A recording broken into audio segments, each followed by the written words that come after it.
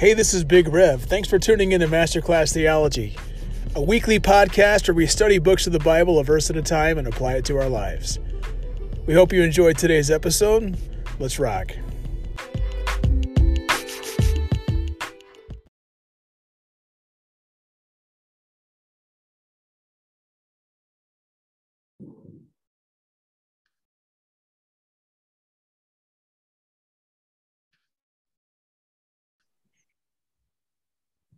Well, welcome to Masterclass Theology. I'm Big Rev. And I'm Professor D. And we have the honor of a big chunk of scripture tonight. And here in this last section of our summer journey through the small epistles of Paul, we're going to take on 1st and 2nd Thessalonians. And we're going to do it tonight in 3 chapters. We're going to 1 Thessalonians 1, 2, and 3. It's a big chunk, but it'll go by quicker than you think. Let's open in prayer. God, thank you for this evening. I thank you for this opportunity to study your word, and we pray that we're challenged and encouraged. I pray for my brother, Professor D, and we just pray that this conversation will give you glory. We pray all this in Jesus' name. Amen. Amen. So we are reading from the ESV. Let's open up here with just verse 1. We'll just start with verse 1 of chapter 1. Paul, and this is Silas, but the Greek rendition is Silvanus or Silvanus. Paul, Silvanus, and Timothy, to the church of the Thessalonians in God the Father and the Lord Jesus Christ. Grace to you and peace. Professor D, what do we learn? What do our listeners need to know about, just to introduce the letter of 1 Thessalonians? What do we know about maybe the time, the date? We've been doing this for every book so far in our series. What do we need to know about 1 Thessalonians? Well, there's several things that we need to know. First and foremost, Paul's the author, and Paul alone is the author. Now, per usual, he likes to mention the guys that are with him, like Silvanus, as you mentioned, Silas, and Timothy. But he's the only one writing.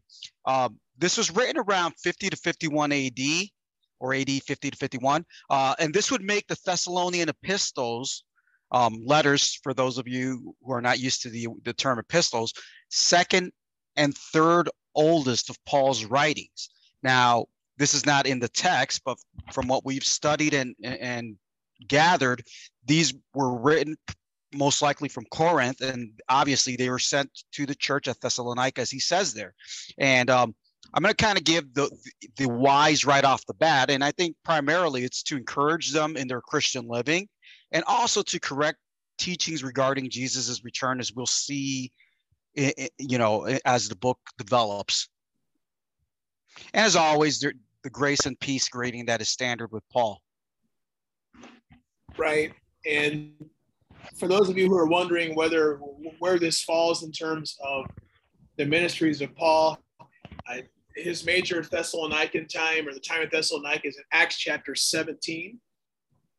And so that would have been during Paul's second missionary journey, probably AD 49-ish. So if he's writing this AD 50, 51, then it's not too far long after, and most likely second Thessalonians soon after that.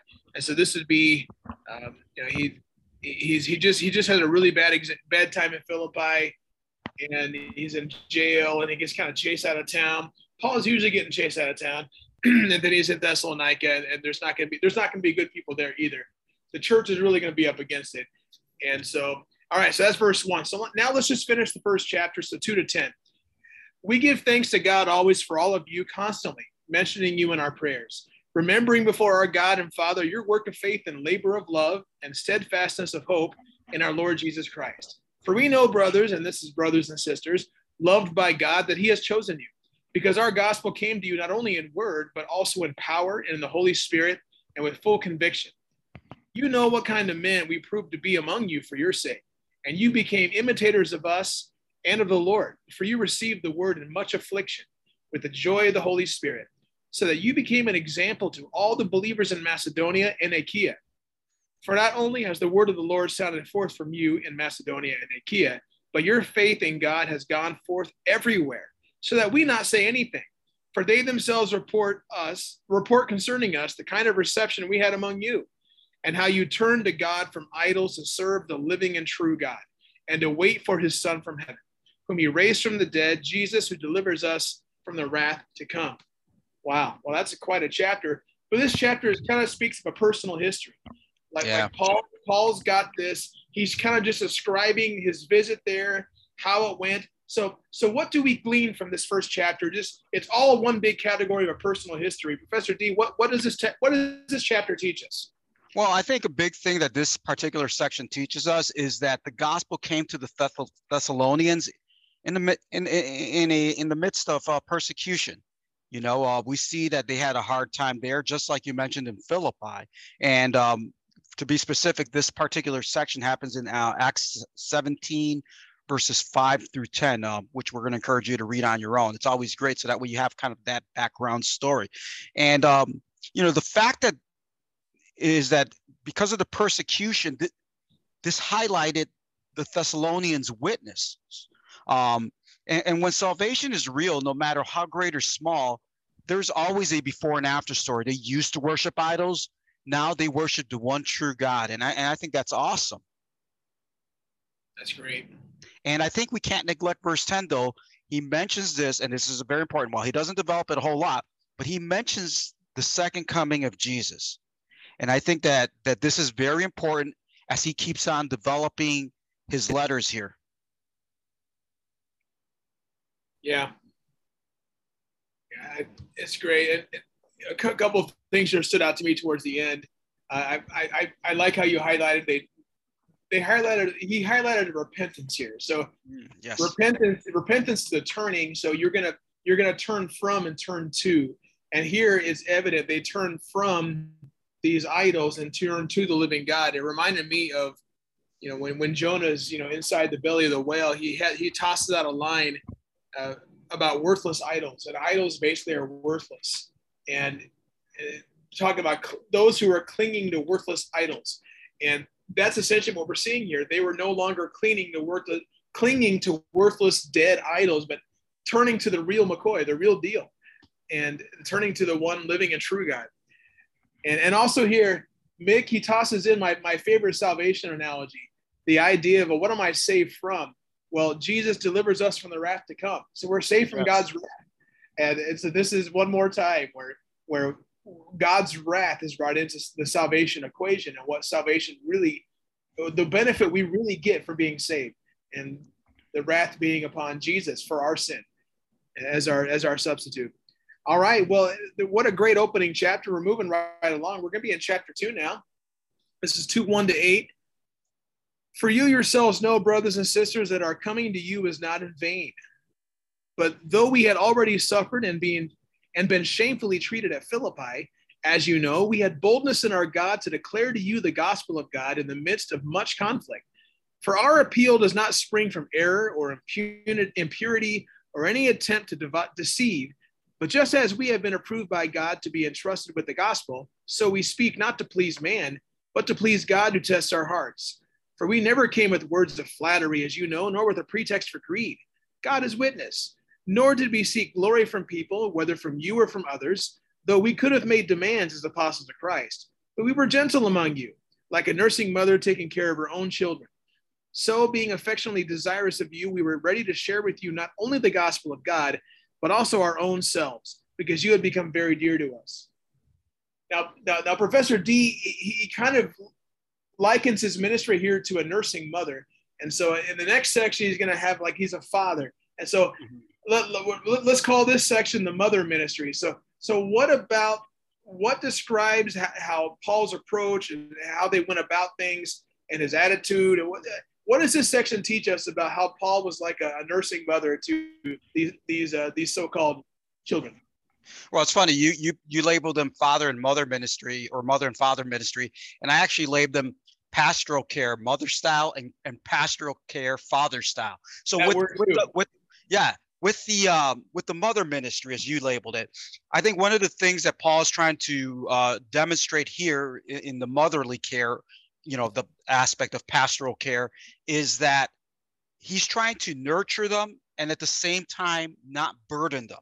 You know, he talks about how he could have came making more demands and not making unfair or unreasonable demands, mind you, but nonetheless, he chose not to further do the nurturing care.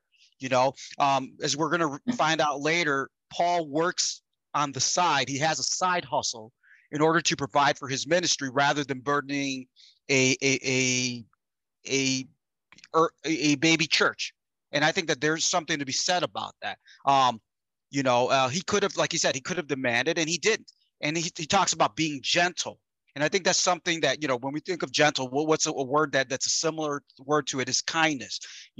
Being kind, being caring, wanting to see your spiritual children grow, and that's one of the things. And one of the things that he emphasizes here, both in verse 9 and then later in the pastoral section of the Father as well, is that, the conduct is important in the proclamation of the gospel. And he's going to get to that in a second. Yeah, and for those of you who are wondering about Macedonia, and is it Achaia, Ikea? I don't know how to exactly pronounce it, but in terms of your map, we can all picture where Greece is. So ancient Greece, and then imagine Greece wearing two hats, and the hat that would be the first hat, the right on top of their head, that would be Achaia, the Roman province of Achaia. So right on top of the Greece province, you've got Achaia right on top of that, and then if Achaia is wearing a hat, the hat on top of Achaia is Macedonia. So Thessalonica is up in Macedonia, but in between Macedonia and Greece is Achaia. So it's kind of like from bottom to top, Greece, Achaia, and at the top, Macedonia. So this, if you can picture this from a Roman Empire standpoint. Yeah, great point. Anything else from this first section of the mother ministry here in chapter 2? No, that's pretty much about the long and short of it, to be honest. Yeah, and you know what? It's these kids were imitating Paul, and they were imitating God. And this is good things. And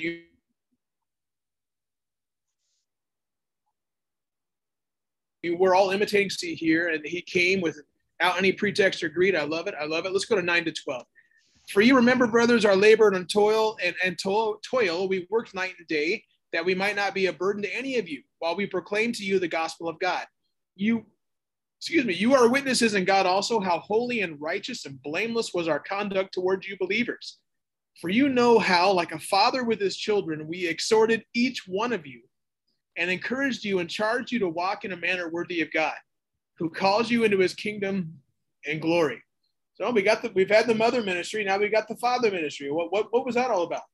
So again, keeping in mind that conduct is important in the proclamation of the gospel, I think one of the big things here is that in the fatherly care of the pastoral ministry is the care in encouraging, but also challenging them to grow. He's telling them not to stay stagnant. You think of it as the father teaching a kid how to play ball. He's going to throw the ball, the kid's going to drop it a couple times, and he's going to say, hey, son, you got to start catching it. You got to start doing this. He's going to start putting a little bit, hopefully, right. But, he's going to start teaching the kid how to do things right. And again, walk in a manner worthy of God or of the calling in verse 12.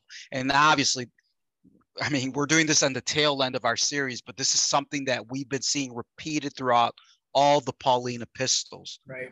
To walk in a manner worthy of the calling, walk in a manner worthy of God. And I just love seeing how Paul never lets up on some of these things.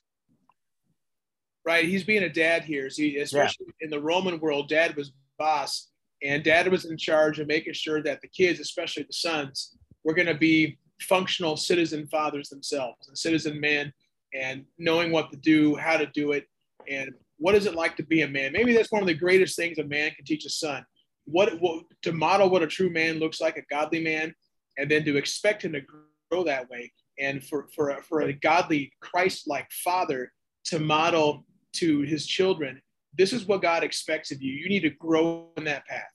Well, going back to the point that you made earlier, imitate, you substitute the word model for it. It's that idea. Yeah, so we love how the mother side of the ministry, he came without, and he wasn't trying to swindle them. He wasn't trying to take advantage of them. In fact, it's our mothers come and visit our houses, and she probably wants to start cooking and cleaning. It's like, Mom, take a break. You're in my house now. Moms want to get to work and start helping out. And Dad's like, hey, let me teach you about something. Let me tell you about this thing here. And so there's something about that to the side of the ministry that Paul is using these images with both of them. It would have really spoken to the Roman listeners in Thessalonica. All right. So, and that sounds like what Jesus would have done. Jesus used, natural gardening images and agriculture images because he was speaking to people who were living a hand-to-mouth existence in an agricultural world. So, this is brilliant way to describe himself to Paul. But Paul is just kind of talking about ministry. He's talking about how the gospel moved in their midst and how they acted amongst them. But we haven't really heard too much about responses. And that seems to be our next section. So 13 to 16 of chapter 2, 1 Thessalonians. We also thank God constantly for this, that when you received the word of God, which you heard from us, you accepted it, not as the word of men, but as what it really is, the word of God, which is at work in you believers. For you, brothers, became imitators of the churches of God in Christ Jesus that are in Judea. For you suffered the same things from your own countrymen as they did from the Jews, who killed both the Lord Jesus and the prophets and drove us out and displeased God and oppose all mankind by hindering us from speaking to the Gentiles that they might be saved, so as always to fill up the measure of their sins. But wrath has come upon them at last. So we have some responses, Professor D.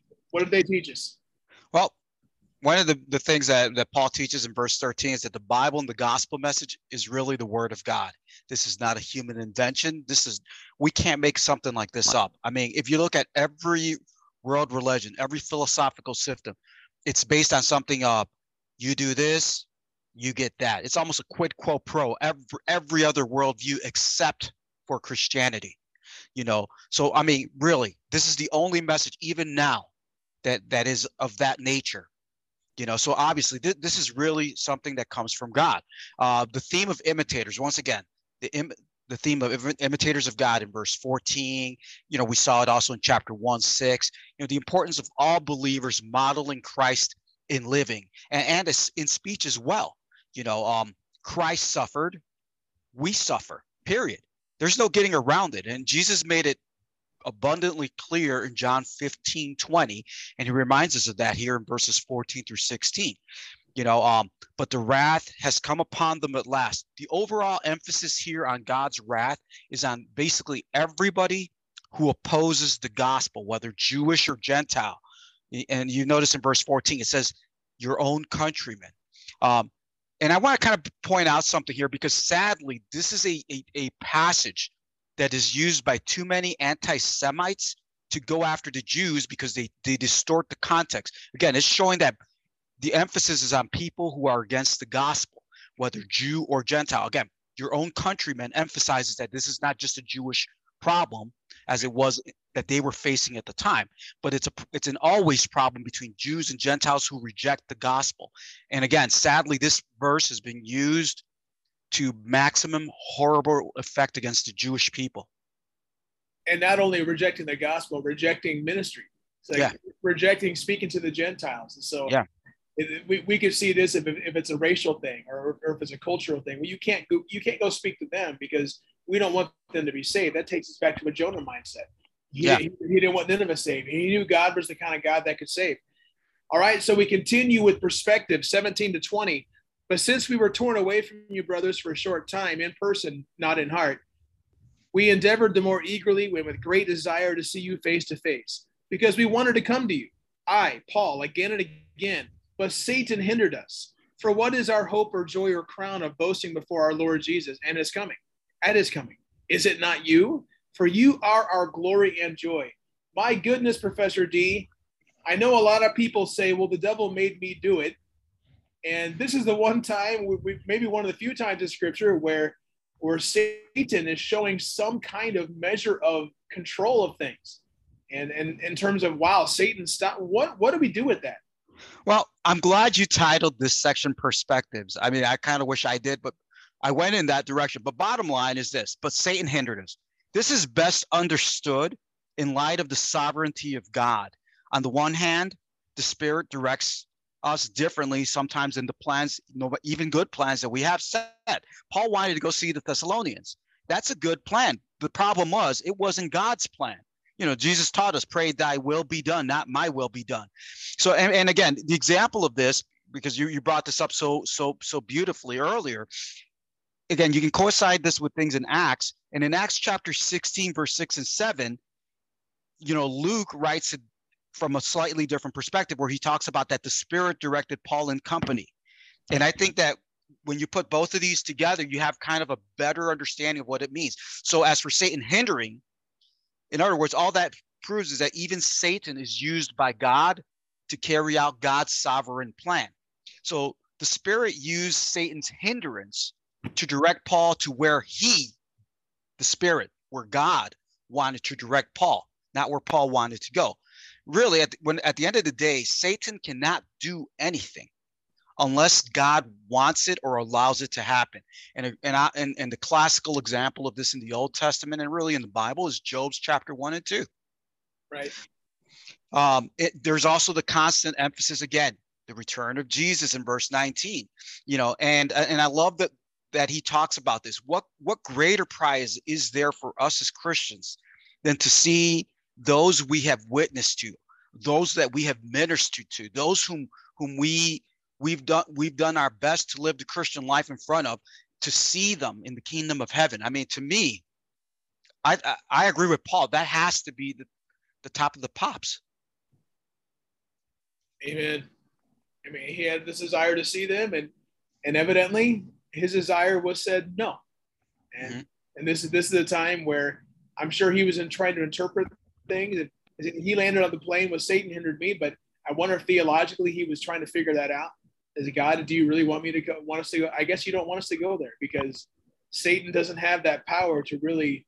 But we're also not surprised, because what was it earlier on in Acts where what was the story? The 7 sons of Sceva go out and they start driving out demons, and one of the demons said, "Hey, Jesus, we've heard of Paul." Well, they've heard of Paul, and so evidently Satan knows about Paul, and I'm sure he's on Paul's.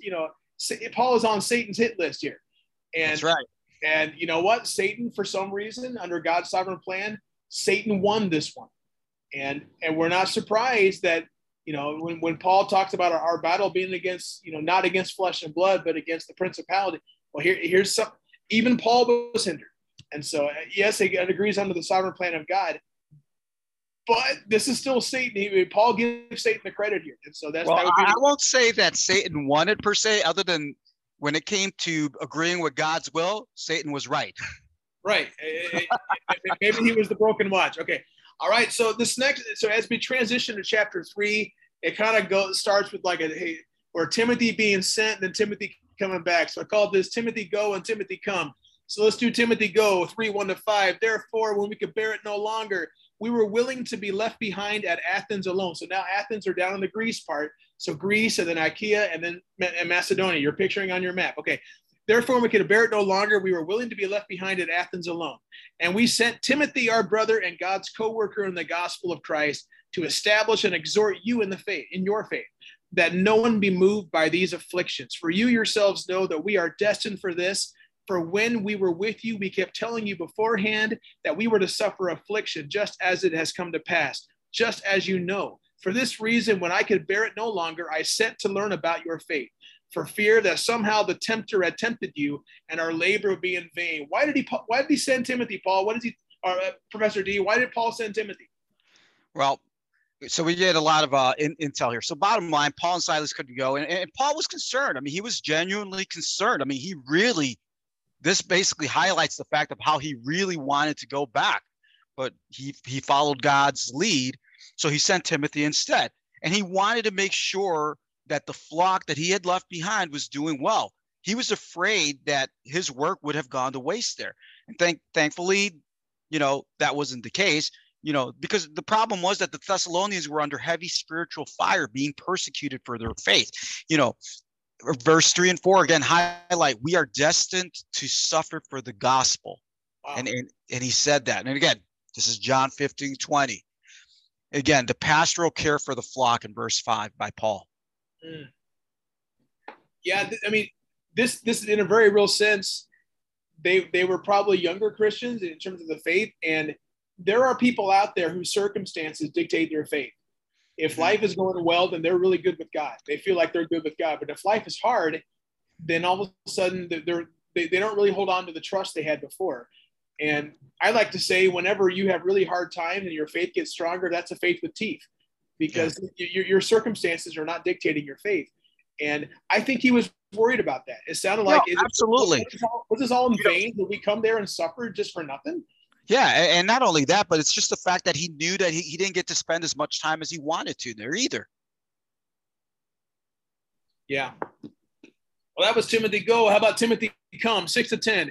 But now that Timothy has come to us from you and has brought us the good news of your faith and love, and reported that you always remember us kindly and long to see us as we long to see you. For this reason, brothers and sisters, in all our distress and affliction, we have been comforted about you through your faith.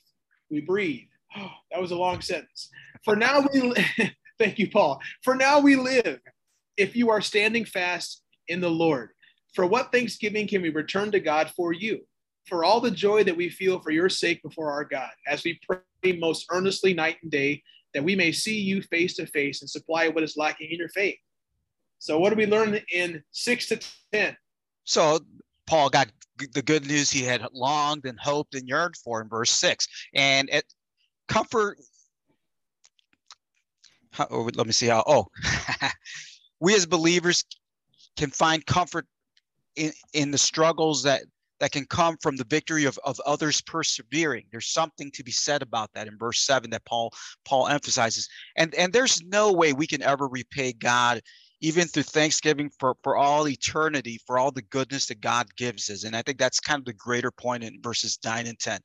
You know, God is infinitely good to us, even in the midst of persecution. Amen. Yeah, and he gives reason for the distress he's going through, and they were distressed, and Timothy brought comfort. So good job, Timothy. You evidently Satan didn't hinder Timothy. So yeah. Timothy was able to go, and Timothy was able to come back. And so now, even though it's right in the middle of 1 Thessalonians, Paul gives us what appears to be a benediction. It's a benediction of sorts, 11-13. So we'll close out chapter 3 of 1 Thessalonians now. Now may our God and Father himself and our Lord Jesus direct our way to you. And may the Lord make you increase and abound in love for one another and for all, as we do for you, so that he may establish your hearts in blameless and holiness before our God and Father at the coming of our Lord Jesus with all his saints.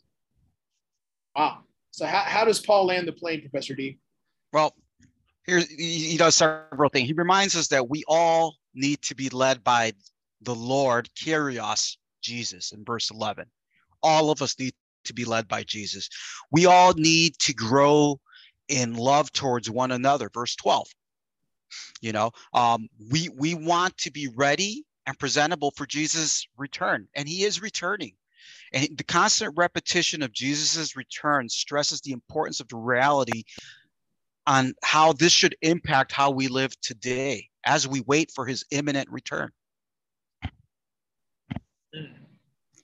Amen. Well, I don't know about you, but and you know, I wanted to say real quick, given what we're going to talk about in the next 2 weeks, I like how he gives us a spoiler alert regarding the Lord Jesus coming back and coming back with his saints. We got to remember that. Yeah, that's going to play a role with what's going to happen if someone dies before Jesus comes back. Well, he's already given the spoiler alert right here. Yeah. The coming of our Lord Jesus with his saints. So it's kind of a spoiler alert. Pay attention the next couple of weeks as we finish out the Thessalonian letters. Well, I don't know about you, Professor D, but this went rather quickly, I thought. We cruised through 3 chapters of 1 Thessalonians. So now we get to what we always do, our closing thoughts. So Professor D, what are your closing thoughts for chapters 1, 2, and 3? Well, there's a lot of good material as always in all of his letters, but on this one, I'm actually going to hunker down to 1 Thessalonians chapter 3:7, and really it's more than that, but you know, I'm going to focus on 3:7, where he says, "Therefore, brothers, in all our distress and persecution, we were encouraged about your faith." You know, and there's 3 points I want to kind of add to this. And first of all, persecution in the Christian life is inevitable. Again, Jesus said it in John 15:20. And it's not a question of an if, but more of a when and even how badly. If things are going hunky-dory all the time, there might be something in your Christian walk that is missing. The other point I want to make is that our struggles, our contending for the faith, unites us as believers. Our struggles forms a solidarity with all true believers and followers of Jesus who refuse to capitulate to the world in all Christian eras. While I may wish it wasn't this person's reality, there's something to be said about that old pastor who is stuck in a Chinese prison and is still going strong for the Lord and is still praising God, a la Paul and Silas in Philippi. That God uses that to kick me in the pants and refocus my commitment and grit for Jesus. And lastly, this demonstrates the authenticity of our faith. This demonstrates the caliber of our faith. Amen. Yeah, for me, I mean, my thoughts have been driven to, well, what is it is it chapter 2? That we're not doing this to please God or please man. We're doing it to please God. And in chapter 1, becoming you full of conviction. What stood out to me was Jesus' parable of the soils. And so I'm in Mark chapter 4. So I know I've been reading a lot of scripture, but permit me to read just one more and think of it now in terms of the Thessalonian Christians, because that's where Paul was, is that he had to send Timothy. He didn't know what the heck was happening. And so here we go. Jesus says, Mark 4:13, "Don't you understand this parable? How then will you understand any parable?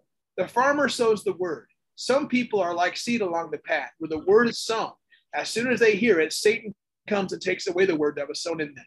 Others, like seed sown on rocky places, hear the word and at once receive it with joy. But since they have no root, they last only a short time.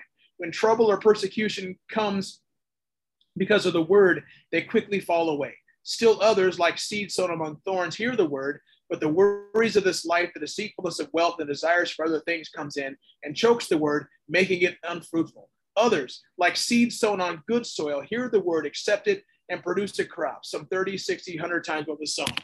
So I love that, because not only does it bring the worries of this life, it brings in persecution. It even brings in Satan. And so all things are in this chapter here. And Paul is sitting there wanting to be by them and come to check them out. He doesn't know if their faith has been proved genuine or not. He doesn't really know if they're producing a crop. And he's sitting there in another city trying to figure out what's going on. And of all things, Satan stops him. So he's left to ponder, has all this been in vain? And so this stands out, that our circumstances don't have to determine our faith, that we are able to show an immense, amazing faith and trust in God, even when life stinks. And we love the fact that he sent Timothy, and Timothy was able to bring back a good report, and for Paul to be encouraged. And so that just stood out to me, that evidently the Thessalonians were the good soil. They weren't the first 3 soils of Jesus' parable. And it encourages us that no matter what we face, that we can trust God all the more. We can continue in the faith. And even though Paul was worried, at the end of the day, what could Paul control? Well, he could send Timothy and just trust the best. He still trusted God, no matter what kind of response he was going to get, because he knew God was at work. Even when he got shut down on the mission field, he just trusted God. And so that stands out to me. So what a time tonight, Professor D. And this has been a great 3-chapter journey we're on. It was a lot of good stuff. It really helped that most of it was narrative. So that's kind of what drove it very fast, I think. And historical. Yeah. I mean, but it was so infused with a lot of good theology in there, wasn't it? Amen. Well, we'll catch us in the next couple of weeks. We're going to finish 1 Thessalonians next week, and then we'll be in 2 Thessalonians the following week. And we're going to get into some end times theology. So this first session of first. Anyway, this has been Masterclass Theology. Always, I'm Big Rick. And I'm still Professor D. God bless. Amen.